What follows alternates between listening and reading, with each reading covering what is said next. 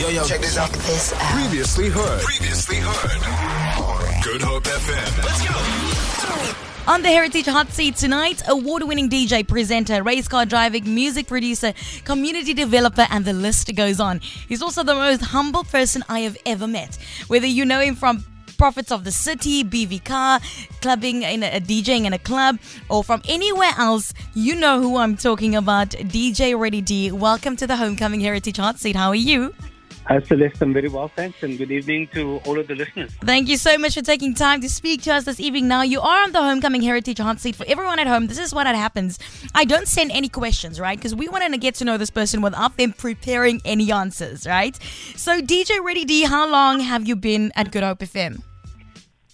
Wow, 10 years. 10 years. 10 years. In fact, yeah, this is the 10th year. And we're doing nothing to celebrate it. This lockdown can sort of go away so that we can do something proper. You really are, I think, and a lot of people do believe you are really a mouthpiece, a spokesperson for hip-hop. How did that interest first start? Can you even remember where you got interested in hip-hop to begin with? Yeah, sure. I mean, I remember to the day, though. It was on a Saturday, late 79, 1980 in District 6. That's when I was first introduced to hip-hop music. So unfortunately, I lost my dad quite a few months before that time period. And a group of friends of my sisters, they used to work on, with these shipping companies, and they used to go abroad quite often. Mm-hmm. And these guys used to love, their music. And they had a 63 Impala, and in this Impala, they had a batch of records and a portable turntable that they just brought back, and they came to visit after returning home, I think, from the US. And in that batch of records, there was Rapper's Delight, and one of the songs, in fact, the Rapper's Delight by the Sugar Gang, that was the one vinyl, so that was the first hip-hop song I was introduced to. And then in that same batch of vinyls, they also had Curtis Blow's album, The Breaks. Mm-hmm. So that's kind of when the interest sparked, because listening to Rapper's Delight, the music that was actually used for that song, it's a disco song from a group called Chic, a song titled Good Times, which was a very popular song across the globe, so that's what sparked the interest. Wow. I was just fascinated by the people being able to tell rhymes and tell stories, and it was all aspirational, messages and type of things they were talking about. So that's kind of where it started for me. I think it's very cool that we know that you know to the day, to the T, what is the catalyst for this entire lifespan and this career that you have. So you've got 2 kids, right? And I have to ask you this. Are your kids aware of how cool we think you are? I hope so. I know that both of them used to do, the school projects, and they ended up researching me. And really? They started to get a lot of information about their dad. And some of them used to go on tour, especially my youngest one, as a little baby. So the times that we were touring with Brasse Funny Cup all over the country, as a little baby in his nappy, he was practically on tour with us. And then the eldest one, he became a client at one stage, believe it or not. You're joking. Oh, yeah. Are any of them interested in DJing at all? Not really. I didn't really enforce what I do and my passions on my sons. Yeah. Because I wanted them to find their own path. Of course. Find what interests you. And I didn't want to put that type of pressure on them. Yeah. But I mean, they both love music. They love dancing. And, they both have their own lives and their own aspirations and dreams. So as a parent, all we do is try and support that to the best of our ability, That's very cool. DJ Ready D, I did put out on social media that you'll be on the Heritage Hot Seat tonight. I did open up the stage, the platform for anyone to ask questions. And someone said I need to ask you the question that I also asked Dr. Jules. He was on last week, Tuesday. And I think it's a very good question. You are married. You've got a lovely wife. I think she's amazing. You guys work together in business as well. But when you're DJ Ready D and you've reached a peak of success very early in your life, how do you find a girlfriend? How do you start dating? How do you find a wife? Because oftentimes people just attach because they're like, it's Grandmaster DJ Ready D. I think I got lucky with my wife, because we both had the same interests. We were both involved in the same culture. She was into hip hop. She used to attend the same matinee club, you know, the bass back in the day. So we knew the same music, we knew the same people in the neighborhood. Our experiences was the same. Uh-huh. So when we eventually had the opportunity, you know, to officially meet and to, you know, kind of start going through the processes, I think it was cool, you know. And also, I'm being accused of being an introvert, so I don't do social events very well. So thankfully, there was somebody, you know, that could kind of understand, you know, my headspace at that time. And we're still together after all these years. Oh, that's adorable. I did hear a rumor. Can you confirm that she is a better spinner, a race car driver than you? I would say she definitely knows how to put the fear of the Almighty in me when she's behind the wheel.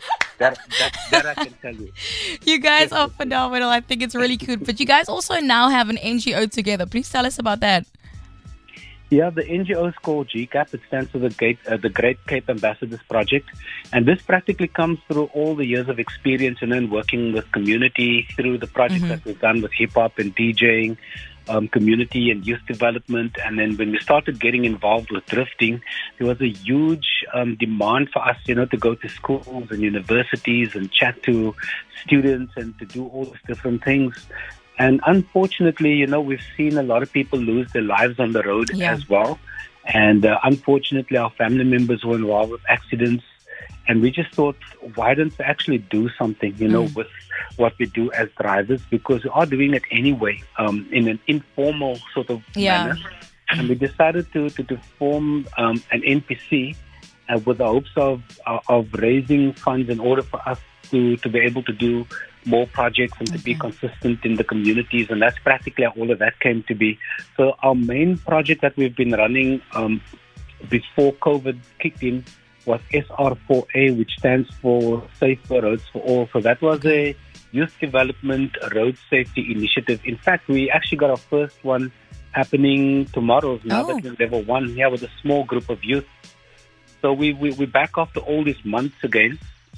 And that's kind of what it is, you know, just trying to do whatever we possibly can and to use our experience, you know, as a method to hopefully assist and help communities. And unfortunately, the death rate for young people in our country, you know, the stats are really shocking and terrifying.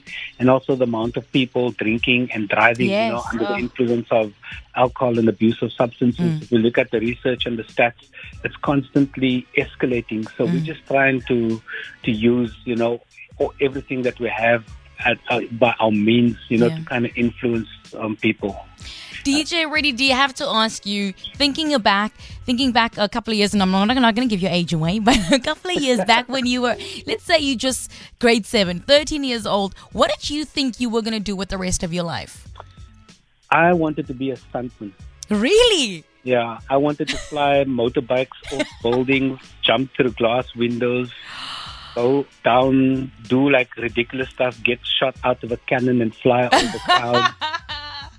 So when hip hop came along and I found out I could actually spin on my head and do like all these we've seen you do that. It's similar. It kind of brought me into the realm of being a stuntman. Right, and it's then similar. I started to do all these crazy things with my drift car, you know, like hanging out of the door and doing all weird things. And it kind of gave me, you know, that little bit of what I aspire to do. And I always said, you know, if there's such a thing as coming back in the next lifetime, I'm hoping to be one of those guys that enter the X Games on the motorcycles and do those crazy. I could see it though. I could definitely see it. I could see you doing that. I have to also, you know, radio and time. We are running out of time, but I'm so interested in this conversation that I also have to ask you, for anyone listening out there that is not sure what the title Grandmaster means, can you explain that to us? Yeah, I mean, in essence, Grandmaster, according to my understanding, it's a form of respect that's given to people that have really pioneered and paved the way, and also kind of contributed to, I would say, the positive aspects and educational aspects within their communities. As an example, one of the first grandmasters was Grandmaster Flash, Yep. and he's contributed to hip hop on so many different levels. He was practically one of the inventors and the reason why we DJ the way we DJ and how equipment have evolved for DJs. You know, so it's those types of personalities that get that title, and also people that have gone above and beyond, you know, to be there for the communities and for hip hop as a culture. You know. And I think the title then is so fitting to you. So thank you so much. You are the Grandmaster, Ready D. you. Before I say goodbye, I have to ask you again, if you could think back to 13-year-old D and you can come back to him at this age that you are now, what advice would you give him? I would tell him you should not have bunked school so much. You have to What? Now I want to know about that. Did you really bunk school? Unfortunately, you know, as most kids at I would say at that age, and when you reach, you know, that kind of rebellious phase in your life, yes, and you think you know better than everyone else, especially your parents. You know, in growing up in Mitchell's Plain and the type of friends that you meet, there was that saying, "The dung is a dik dung." yeah. Unfortunately, I went through that phase, and in my career as a DJ, I needed all of that experience and all of the lessons. Feel it. For more, tune in to goodhopefm.co.za. It's all you need.